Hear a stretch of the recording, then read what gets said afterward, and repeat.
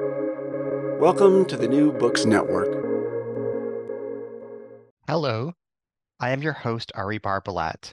Today, it is my hallowed honor to be in dialogue with Isadore Ryan. He is an editorial manager with the Swiss private bank Banque Pictet, currently based in Paris. We will be discussing his newly published book, No Way Out: The Irish in Wartime France, 1939 to 1945, published in Dublin by Mercier Press, 2018. Isadore, it's an honor to be in dialogue with you today. Thank you for inviting me. Can you kindly tell us about yourself? Where did you grow up? What formative events in your life inspired the scholar you are today?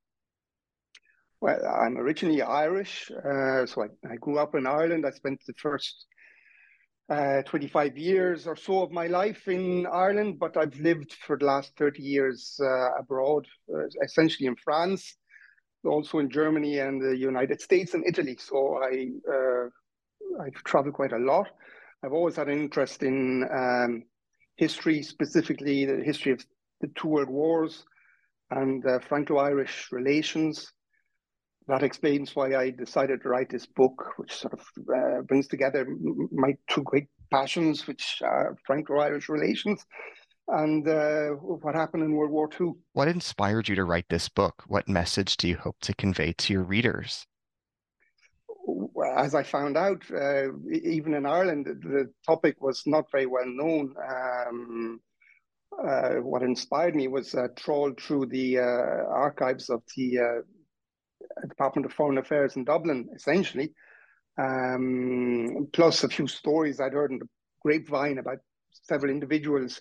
But as I say, the main inspiration was the fact that not an awful lot of people knew a lot about what happened with the Irish in France during that time. So I decided to fill a gap in the market, if you wish. What are the primary themes in your book? What story does your book tell? The story is, as I pointed out, is it's the story of the hundreds. We don't really know how many, maybe up to 1,000 Irish people, some with Irish passports, others without, who were stuck in France from 1939 to 1945. Their activities, their problems,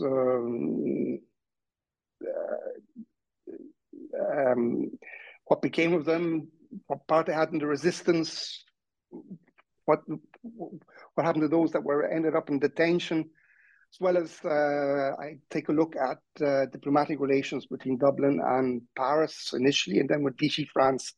Ireland was I think Ireland was the only English-speaking country that had an embassy in Vichy after the US joined the war in December 1941. In fact, it still had a representation in Vichy after that. Certainly after 1942, Ireland was, I think, the only English-speaking country that was represented in Vichy France. So the people in Vichy had a pretty unique perspective on events. So I cover that quite a lot. Can you describe the relations between the Irish government and Vichy France? What role did the Irish legation in Vichy play during the Second World War? Well, we should start from the beginning. The Irish had a legation. It wasn't called an embassy because Ireland at the time had what was known as Dominion status. It wasn't yet a republic. So it wasn't fully independent, inverted commas, though at that stage it had basically it was essentially independent to all intents and purposes. So it started off with a legation in Paris. And then when the Germans invaded in Germans invaded France, Blitzkrieg, May 1940, they reached Paris on the 12th of June 1940, at which stage all the diplomatic corps decided it was best to leave Paris in case the city was surrounded and there was a battle. So basically, the small Irish legation, or about 4 or 5 people, careered across France, and they eventually, when things settled down, when it was decided where the new État Français was going to be established, they moved to Vichy, which is where the seat of the French government, l'État français, was established under Philippe Pétain. So the role was basically a very complicated one. The role was to keep relations alive with Vichy France, which was a recognized government. It was recognized by the Irish government. Vichy France had an embassy in Dublin. So Ireland had an embassy in Vichy. So its role was to keep the diplomatic ties alive. Its role also was to keep the ear to the ground and let Dublin know, the authorities in Dublin know what was going on in France. And the other role they had to play was looking after these hundreds of Irish citizens on both sides of the demarcation line dividing occupied France from what they called Zone Libre, which was Vichy France. What new light does your book shed on the foreign policy of Eamon de Valera? I'm not sure it sounds like an awfully new light on foreign Irish foreign policy. Was, I wouldn't say it was very complicated. It was actually very simple in the sense that the idea was to make sure that Ireland kept neutral. Ireland was neutral right throughout the war, but it was a type of neutrality which was favorable to the Allies, I think we could say. But Ireland was not at war with anybody, least of all with Vichy. And the head of the secretary, in other words, the head of the Department of Foreign Affairs, was a guy by the name of Joseph Walsh. Now, he had, at least at the beginning, 1940, 1941, he had actually quite pro-German views, pro-Axis views. On the other hand, the guys in Vichy and in other legations around Europe, Irish legations around Europe, were more favorably disposed towards the Allies, I think is the way you could put it.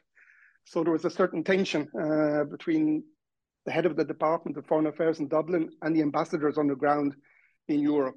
And that sort of comes true in the archives. The other thing to be said about Ireland's relations with Vichy were that Dublin made something of a faux pas at the end of the war, because the minister to Vichy, whose name was Murphy, right throughout the occupation, when France was liberated in August 1944, they sent Sean Murphy, up to Paris. This was a terrible faux pas on the part of the Irish, because obviously de Gaulle didn't want an ambassador in Paris who'd already been serving as an ambassador to Vichy. As far as the French was concerned, there should have been a clean sweep. Irish should have appointed a new ambassador, not somebody who had been serving in Vichy. So there was a period of tension between France and Ireland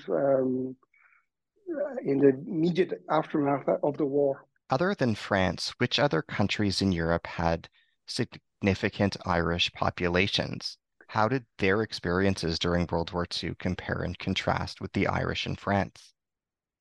Very good question, because my latest book was actually on the Irish in Italy during the same period. There is a certain contrast to be made, all right.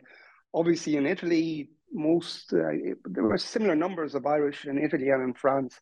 In Italy, they were mostly ecclesiastics, as you can imagine. In Rome, there was big, and still is, a big Irish seminary in Rome, and there were two other Irish colleges, Irish churches in Rome at the time. From my research, what I could see is that there was basically no attempt to detain any Irish national in Italy whatsoever, either by the Italians or by the Germans. By contrast, in France, a lot of Irish ended up in civil internment camps, but I'm sure we talk about that.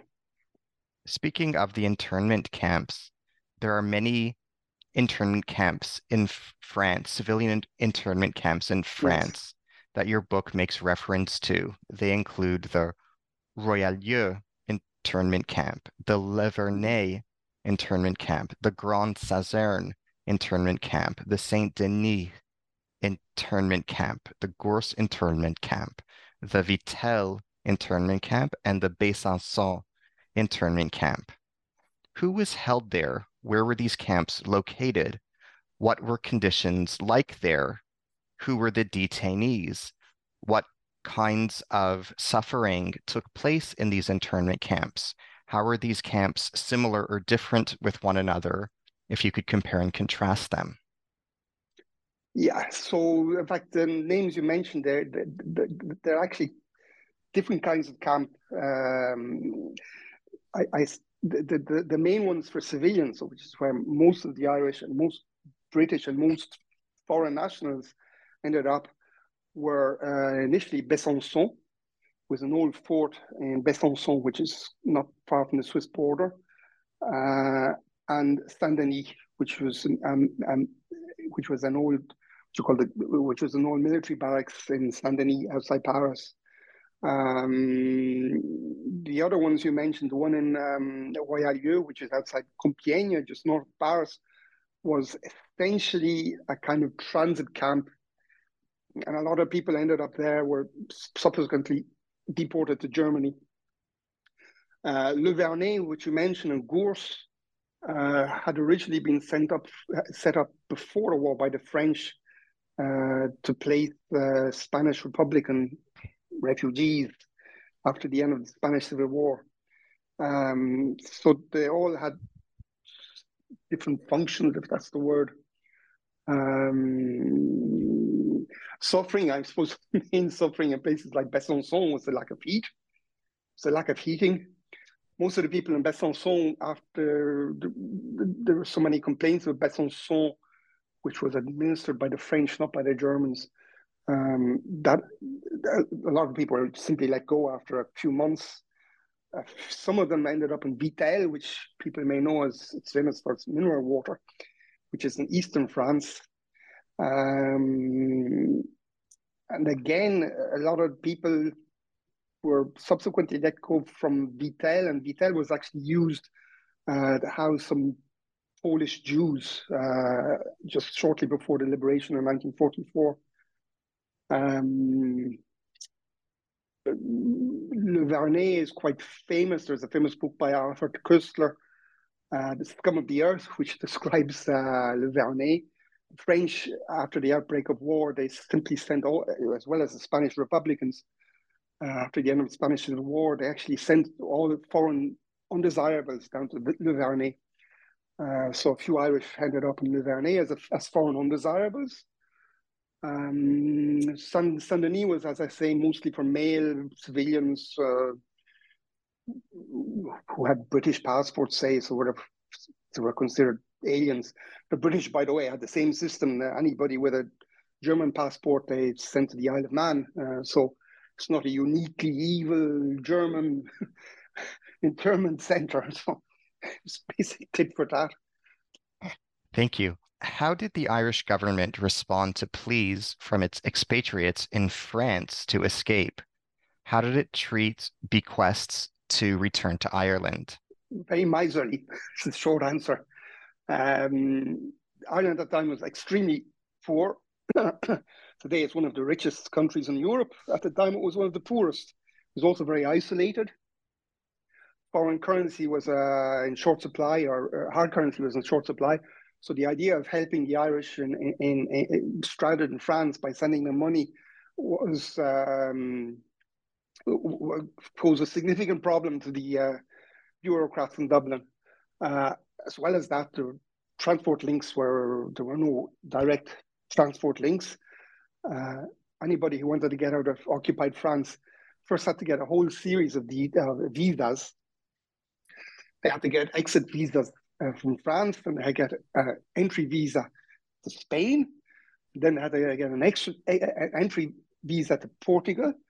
And then from Portugal, they either got a ship, a cargo ship, of which there were only about 2 or 3 per month, from Lisbon up to Ireland, or there was also a flight 2 or 3 times a week from Lisbon to Bristol in England.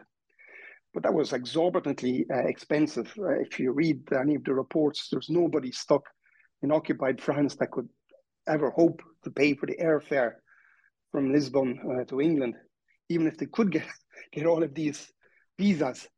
So the treatment of Irish, the other thing is as well, Irish who wasn't. There's the whole problem of who was entitled to an Irish passport and who wasn't. There are a whole load of Irish people born in Ireland before independence in 1922 who had their British passport. And in fact, a lot of them preferred to hold on to their British passport. One of them was James Joyce. Best known example is James Joyce. Never had an Irish passport. A lot of these people preferred to hold on to their British passport because there was a system.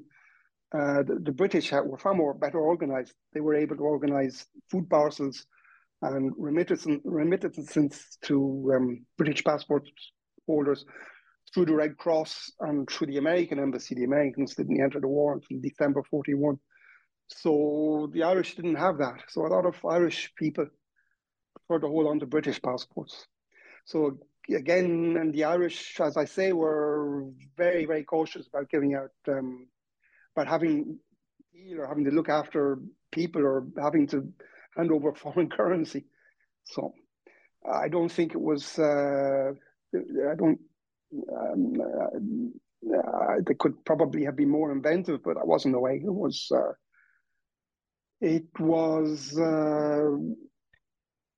They had a pretty miserly approach, I think it's fair to say. Can you tell us about Irish assistance to persecuted Jews? What are some examples? Yeah, again, here the picture is pretty mixed, I would say. Where do we start? In fact, there's only one Irish national who died in the Holocaust. Her name was Etta Steinberg, I think is her name. She was born, I think, in Czechoslovakia, but she grew up in Dublin, and she was an Irish passport holder. And she married somebody from a Belgian Jew, I think, maybe who worked in the jewelry trade in Antwerp. But she was rounded up in France in 41 or early 1942. There's no real indication in the files that the Irish authorities did a huge amount to try and get her out. But in fact, I think it happened so quickly that they couldn't do anything anyway.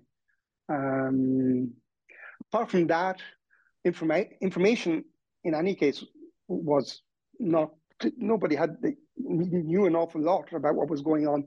The Irish contacted Berlin. They had their embassy delegation in Berlin. There was a lot of communication with Berlin about what was happening. Berlin didn't know an awful lot. The Irish legation in Berlin knew as much as what the Germans wanted to tell them. So there was also a feeling on the Irish part that they shouldn't interfere in matters that didn't concern them, if that's the right way, because that might compromise their neutrality or the way that Irish citizens were being treated, etc. So they didn't actually do an awful lot. There was a representation in 1943 from some sort of Jewish council in London that went over to Dublin, and it proposed that Jewish children should be taken from France. And in fact, Dublin took on board this suggestion. They were willing to take in 100 Jewish children. And they were also willing to grant visas to a few hundred other Jews who were in Vittel, which I previously mentioned. There were a number of Jews that were brought to Vittel. I think the idea was to eventually exchange them with South America or something like that. But the Irish were willing to take them in at least temporarily, and they were willing also to take in 100 Jewish children. But nothing came of any of those initiatives. So that's all I can say. Apart from Etta Steinberg, she was the only Irish citizen. There was one individual who afterward was quite prominent in Irish life, Irish cultural life. His name was Serge Philipson, who ran a hat company in Galway. He lost his wife and his daughter in the Holocaust. And he was in Galway, or he was in Ireland. His daughter and his wife were in France. He couldn't do anything for them. He except write to to Dublin and plead with the Irish authorities to get them out. But that came to nothing either. So they both died in Auschwitz. And there's also the case of at the time he was Lord Mayor of Dublin, or subsequently him Lord Mayor of Dublin. His name was Ben Briscoe. He was Jewish. He was very prominent in De Valera's party, political party. He was also very prominent in the Irish War of Independence. So he was a very good friend of De Valera. He also tried to work for Jewish people in France, in occupied France. As I say, the Irish were not really in any great position to do anything. So that's all I can say.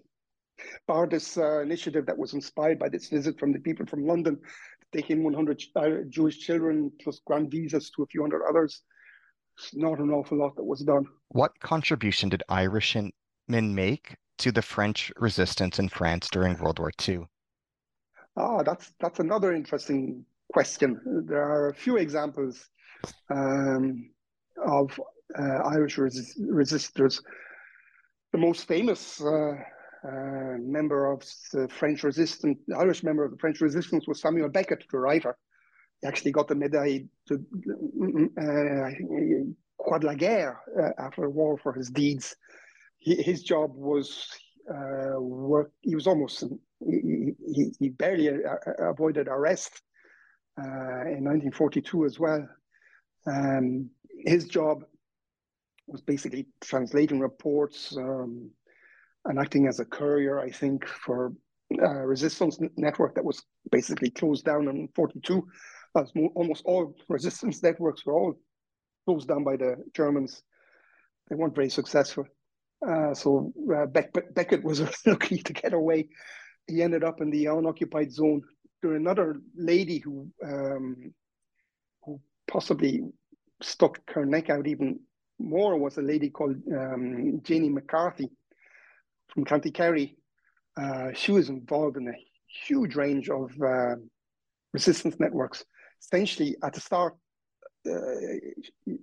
her job was going out to military bases and sending back reports to London via radio.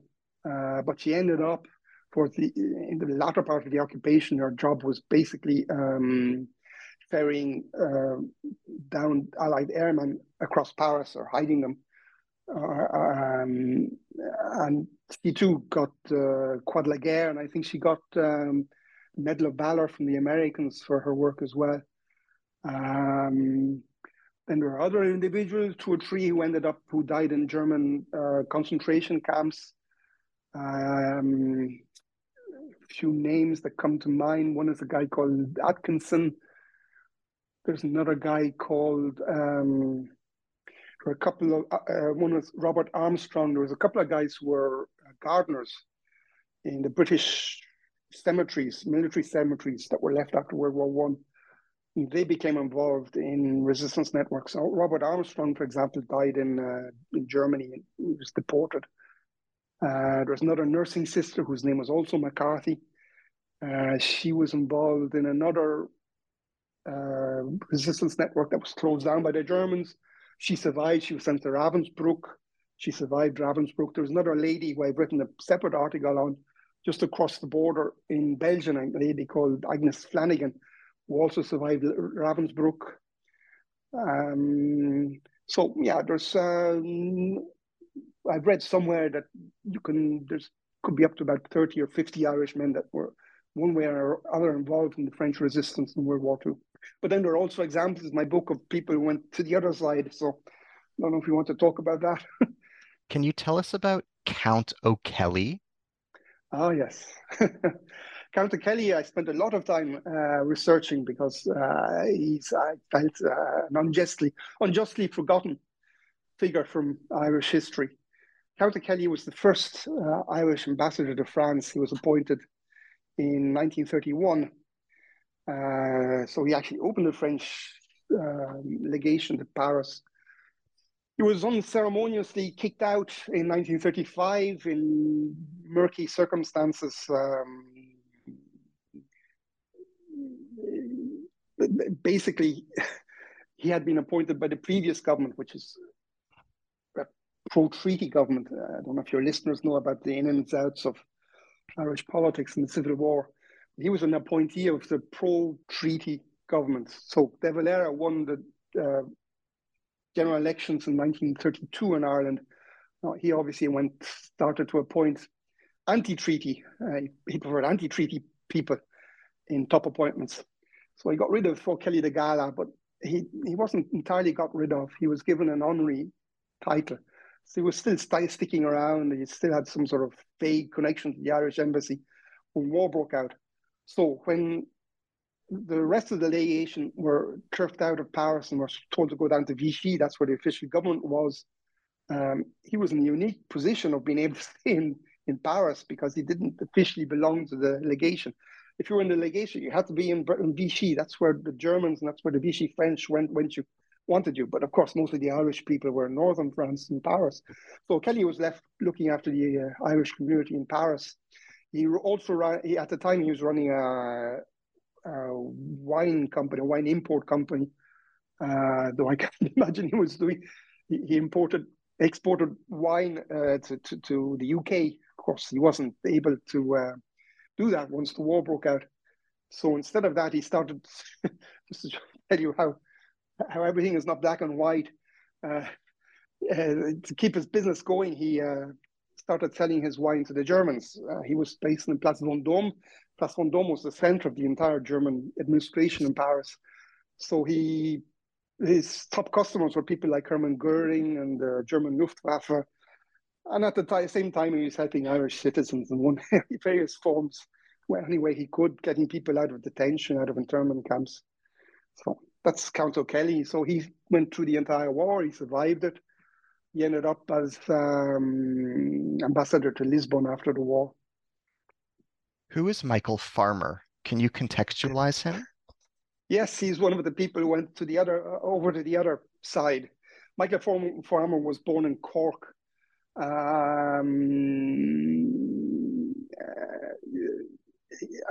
He left Cork, he left Ireland in his youth. He ended up in the UK. I think he had some money, but I don't know. He progressively became sort of peripherally involved in the film industry, and he met Gloria Swanson, who he married in, I think, 1931.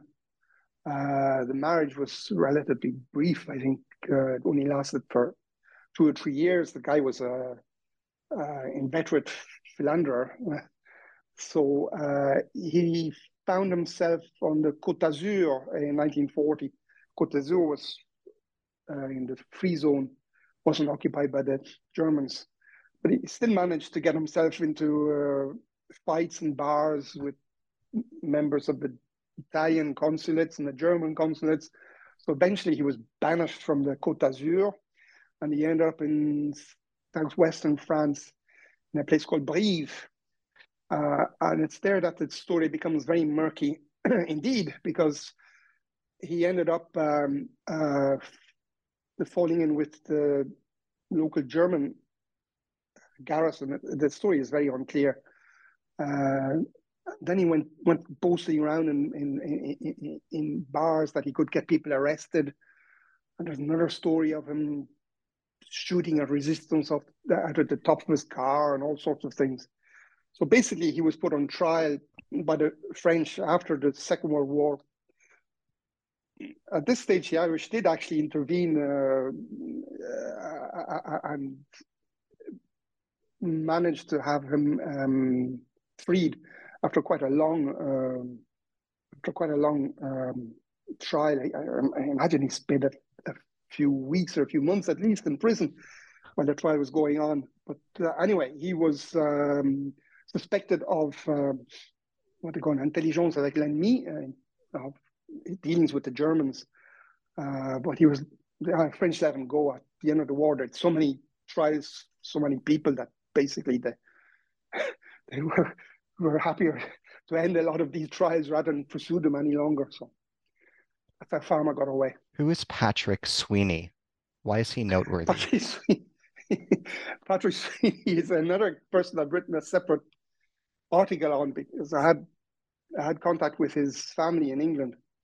So Patrick Sweeney is a complete mystery. Even his family in England, who I had contact with, I did not even know who he was, who their own uncle or father was, because he kept his secrets to himself after the war. In fact, a lot of people I looked into afterwards, they never wanted to talk about their experiences during the war. The same is true of the people I followed in Italy. Very few people. It was, I think, such a difficult experience. A lot of people did not want to talk about it. So Sweeney was obviously a case in point. He told nobody about what he got up to. Basically, he appears on the radar in 1939 in Paris. The French put him in prison for theft. He was caught thieving from hotel rooms. So they sent him down to, they originally sent him to Roland Garros, which you know from the tennis tournament. But at the time, Roland Garros in 1939, 1940 was a detention camp, French detention camp, where they sent foreign undesirables like Sweeney, who seemingly didn't have any identification. There's another story that he deserted from the British Army, but that's what his family believed. But I'm not sure that's the case. Any case, he didn't have a visa, he didn't have a passport. The French locked him up in Roland Garros, and then they sent him to Le Vernet, which we've talked about already. And he was actually interviewed by a journalist from the New York Times in 1941, where he claimed he had relatives in the States and they should be getting out. But at the stage, he'd been locked up for about 2 years. So at that stage, he contacted the Irish legation in Vichy, saying, "Hey, get me out of here. And I shouldn't be here.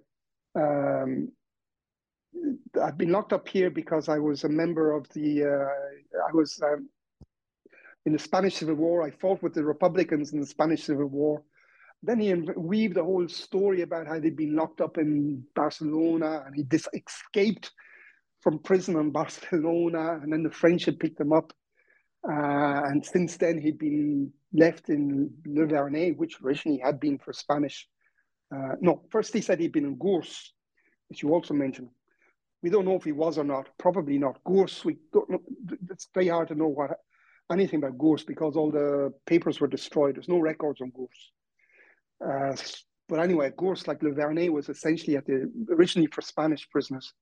There was also a section for common law prisoners, which was what Sweeney was. I think Sweeney thought that he'd stand a better chance of getting help from the Irish legation if they told him he was a political prisoner from the Civil War rather than a thief that had been picked up in Paris. So he weaved this incredible story. The Irish contacted the veterans of the Spanish Civil War to check out his story. Nobody could vouchsafe for him. So this went on for virtually the entire war.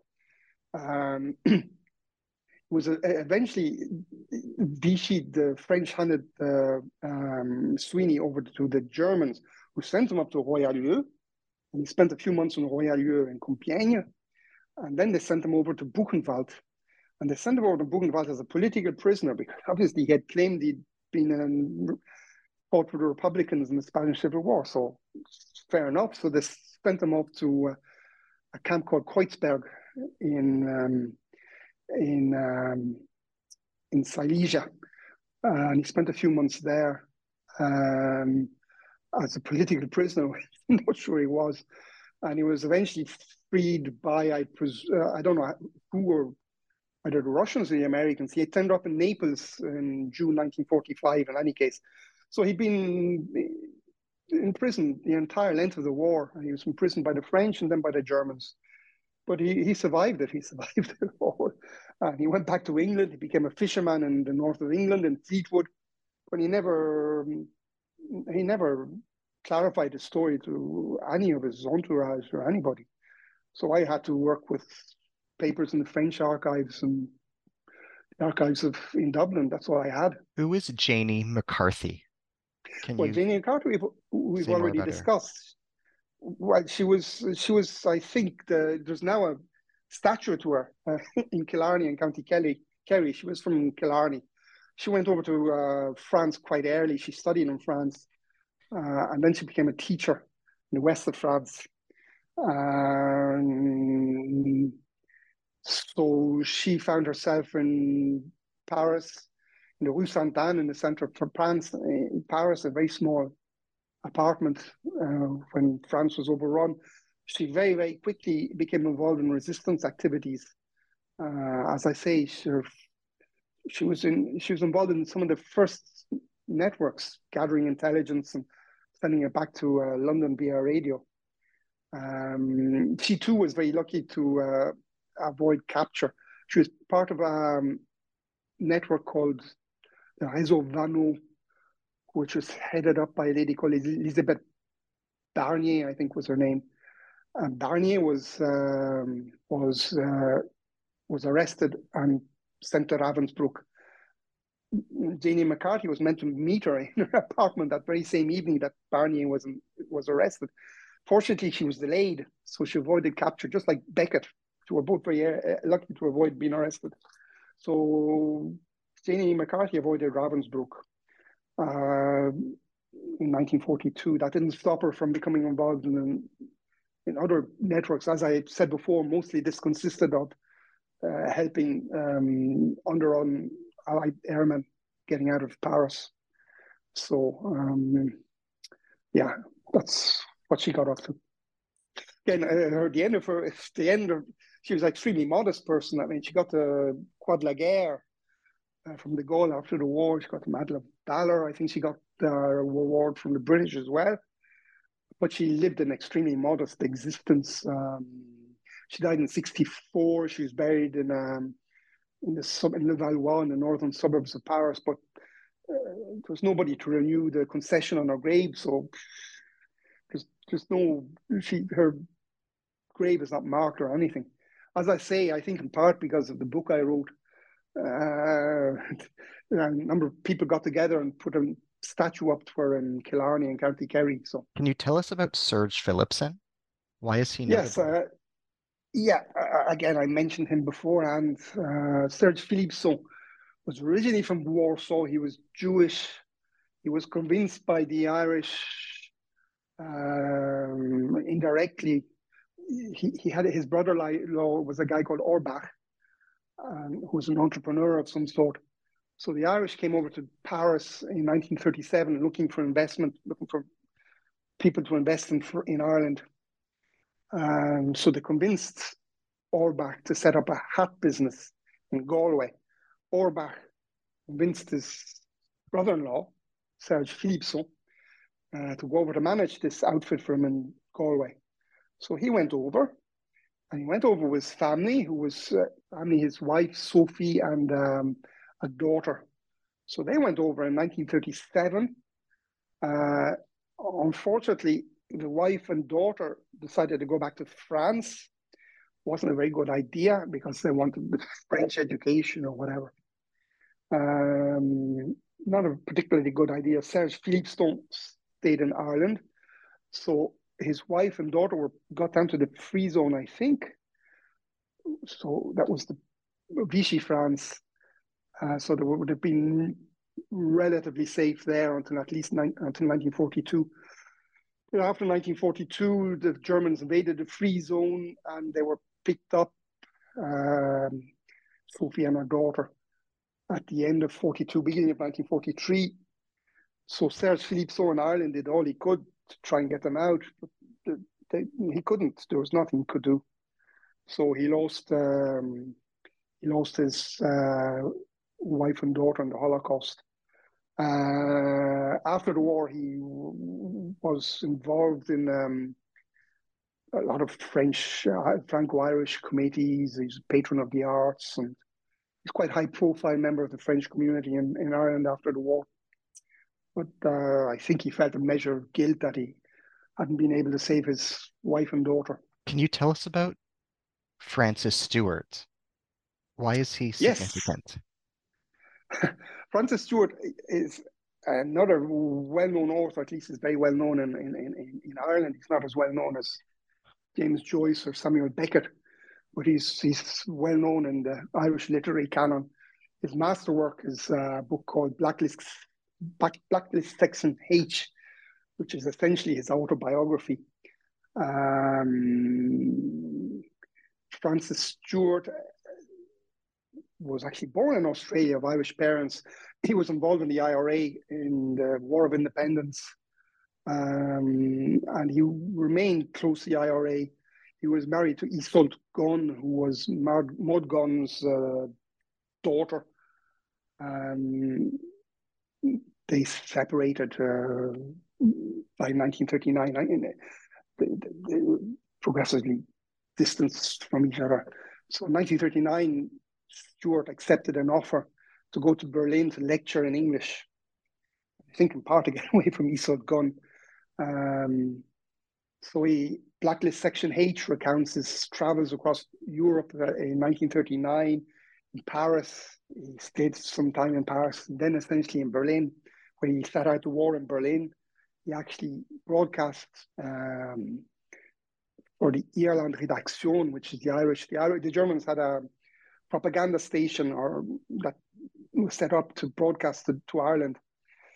And Francis Stewart broadcast several occasions to Ireland on behalf of the Germans. So he spent the entire war in Berlin. Not the entire war. The last few months, the bombing was so heavy that he decided it was better to leave. So he left Berlin. He got down as far as Austria, Bregenz, on the border with Switzerland, with his girlfriend, mistress, and a lady called Madeleine Meissner. And he left Madeleine in Bregenz and made it over to Paris. So he floated around Paris for a few months, looking for help from the Irish legation, which again was not an awful lot of help was forthcoming from the Irish legation, because Stewart was an embarrassment at this stage. He'd broadcast for the Germans. The legation didn't really want an awful lot to do with Stewart. But in any case, he lied low for a while in France after the war. He brought over Madeleine Meissner. They lied low for about 5 or 6 years. They were friendly with another well-known Irish writer called Liam O'Flaherty. They eventually made it back to Ireland in 1951. And then he brought out, again, his Meisterwerk, Blacklist Section H, in the 1970s. But it was only subsequently that his activities in Berlin in the war became well known, and it became Ireland being particularly politically correct.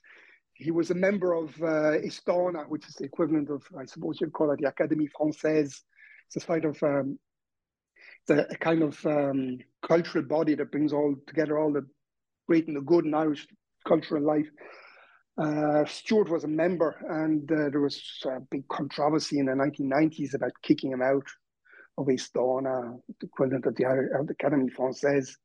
I'm not sure if he was or not, but he died. He was only 15 years ago at the age of over 100, I think. So that's what I can say about that. Can you tell us about Paul Léon? Paul Léon, yes. Now, that's another interesting Jewish connection. Paul Léon was James Joyce's, I suppose we call him secretary or factotum. I think he's a white Russian. He originally came from Russia. So he was very close to Joyce. They had a temporary falling out, and complicated story, in the 1930s. But by the outbreak of war, they were close again. And in fact, Paul Léon followed Joyce down to a small village near Vichy when Joyce left Paris just before Christmas 1939. But then he went back to Paris, and Joyce asked him to get into his flat the Rue de Vigne in the 16th arrondissement, where Joyce had all his papers. So Paul Léon organized for the rescue of all James Joyce's papers. Without them, we'd have nothing. All these papers afterwards went to the National Library in Ireland, or most of them, I wouldn't say all of them. Most went to the Irish National Library in Ireland. Some of Joyce's possessions after the war were actually sold, went in different directions. But things like the drafts of Finnegan's Wake, etc., were essentially saved by Paul Léon, who carted them across Paris in the summer of 1940. Now, Paul Léon was not in a comfortable position being a Russian Jew in Paris in 1941-42, and he was told he should leave as quickly as possible. But Samuel Beckett told him to leave as quickly as he could. But he was picked up in 1942. The reason he hung around was he said his son, I think his name was Alexander, had to do his final school exam, and that's why he was sticking around. But in any case, the Germans picked him up, and he was first sent to Drancy, where he was visited by Beckett, and then he was shipped to Auschwitz, where he died. Again, there were some sort of half-hearted attempts by the Irish authorities to get him out. And again, since he was an Irish citizen, the thinking was, well, we don't really have an awful lot of weight to bring to bear on this case. So that was it. Can you tell us about Con Cremin? Con Cremin is another interesting character. He was there was a biography, a separate biography written of Con Cremin. Con Cremin, Sean Murphy, O'Kelly de Gala, Gerard O'Kelly de Gala, they all came from what was known as Clongowes Mafia. Clongowes Wood is a very well-known private school outside Dublin, run by the Jesuits. So sort of the creme of the Irish bourgeoisie, I suppose, went to Clongowes Wood and still do. So this is where all Con Cremin and the diplomatic corps at the time largely came from Clongowes Wood, which is why they were called the Clongowes Mafia. So Con Cremin's was part of the Irish legation in Paris. I think he was second secretary. The actual minister or ambassador was Sean Murphy. He too came from Clongowes. Con Cremin's was quite young at the time.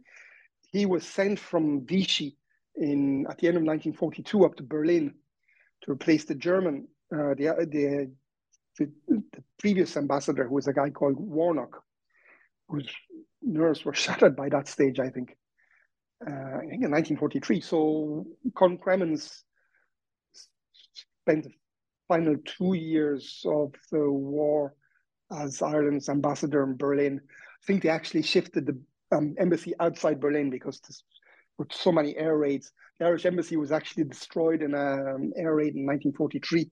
All the records were destroyed, unfortunately. So there's not unfortunately, a lot of the German Irish embassy records from Berlin were destroyed in November 43 by RAF. But Con Cremin was there from 43 to 45. Now, because he was a diplomat, because Ireland was neutral, he signed the Livre d'Or. What's the Livre d'Or? The visitor's book. Hitler's visitors' books, or the visitors' books for the Reichskanzlerei every now and again. So, for example, there was the attempt on Hitler's life on the 20th of July 44 plot against Hitler. So there was a Livre d'Or, there was a book of best wishes that was opened in the Reichskanzlerei the day afterwards, and Con Cremin signed. He also signed, which is more regular, I suppose, 1st of January, New Year's Day, and he also signed the day of Hitler's birthday, which I think was the 30th of April. So he was signing these documents all the time, saying, just as a way of as a token of presence, I suppose. But Con Cremens, for example, would have been involved in Francis Stewart's case. He was very reticent about giving any help whatsoever to somebody like Francis Stewart. Who was Susan Hilton? Can you tell us about her? Susan Hilton was another lady who washed up in Berlin and ended up working for the Irland Redaktion, transmitting programs to Ireland. But she was an alcoholic. She was, again, another interesting story. She'd originally been involved in Mosley's British fascists, in Oswald Mosley's outfit in England. She had some vague relationship with Ireland. She certainly had a brother in Ireland. I think she claimed her father was from Ireland or something like that. But she set out from Glasgow to join her husband in the Far East in 1940. And her ship was torpedoed by a German raider. And the German raider picked up the crew and passengers on this British ship and put them on a different ship, a Norwegian ship, and made its way back to Europe. And this Norwegian ship, a steamer, was torpedoed. So she was torpedoed twice in the space of a couple of weeks. She was picked up by the Germans, brought to Bordeaux, Royan, and then she ended up in Paris initially, with another drunk Irish person called McGowan, a doctor, who had also been shipwrecked twice in the space of a couple of weeks in the same ships. She tried to make herself useful. I mean, I suppose it's understandable. She had fascist sympathies already. So she tried to make herself useful. She did some journalism for the Germans in Paris. She also made a point of going to the Irish to see O'Kelly de Gala.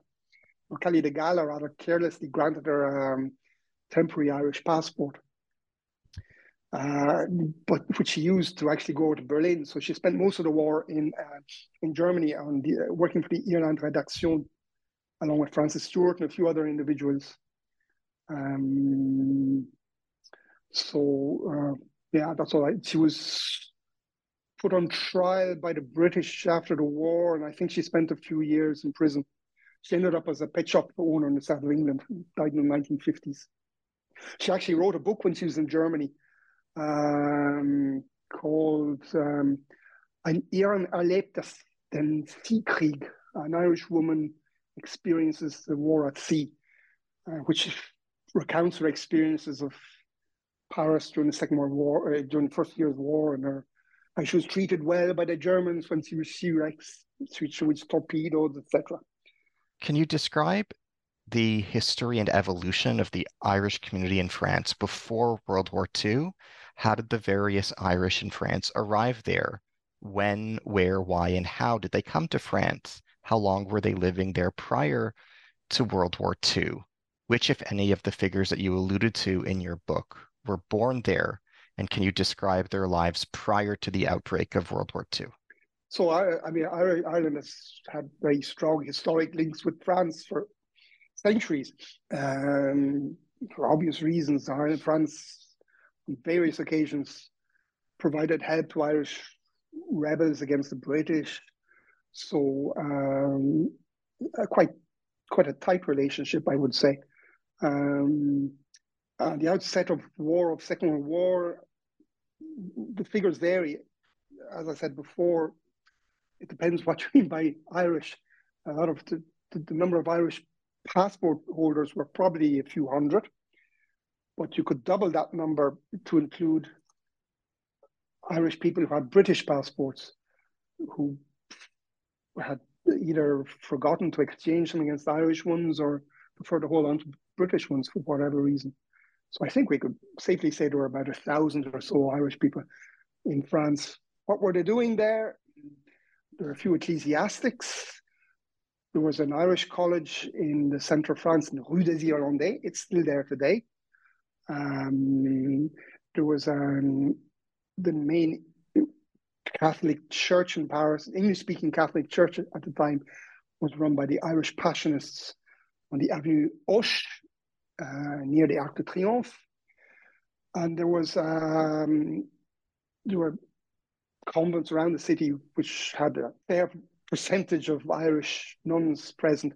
There was one convent come boarding house in the Rue Murillo, run by the first Poor Servants of Christ, which was entirely Irish, where a lot of Irish girls ended up during the war destitute. It was the last place they could turn to. So apart from priests and nuns, most of the Irish would have been governesses. At the time, that was a practice for middle-class families, was to employ English-speaking governesses, few English teachers like Jenny McCarthy. You had a lot of people around Paris working in stud farms or as jockeys. The country west of Paris is well-known horse racing country. Then you had diplomats, and then you had various other people who were married to French women, people who had served in World War I as soldiers and stayed behind. So it was quite varied. The majority would not have been well off, which goes a long way to explaining why a lot of them didn't get out of France when it was invaded. A lot of them were women. I suppose I would suspect the majority were women and the majority were governesses. That's really all I can say. Officially, the Irish embassy in Paris opened up in 1931.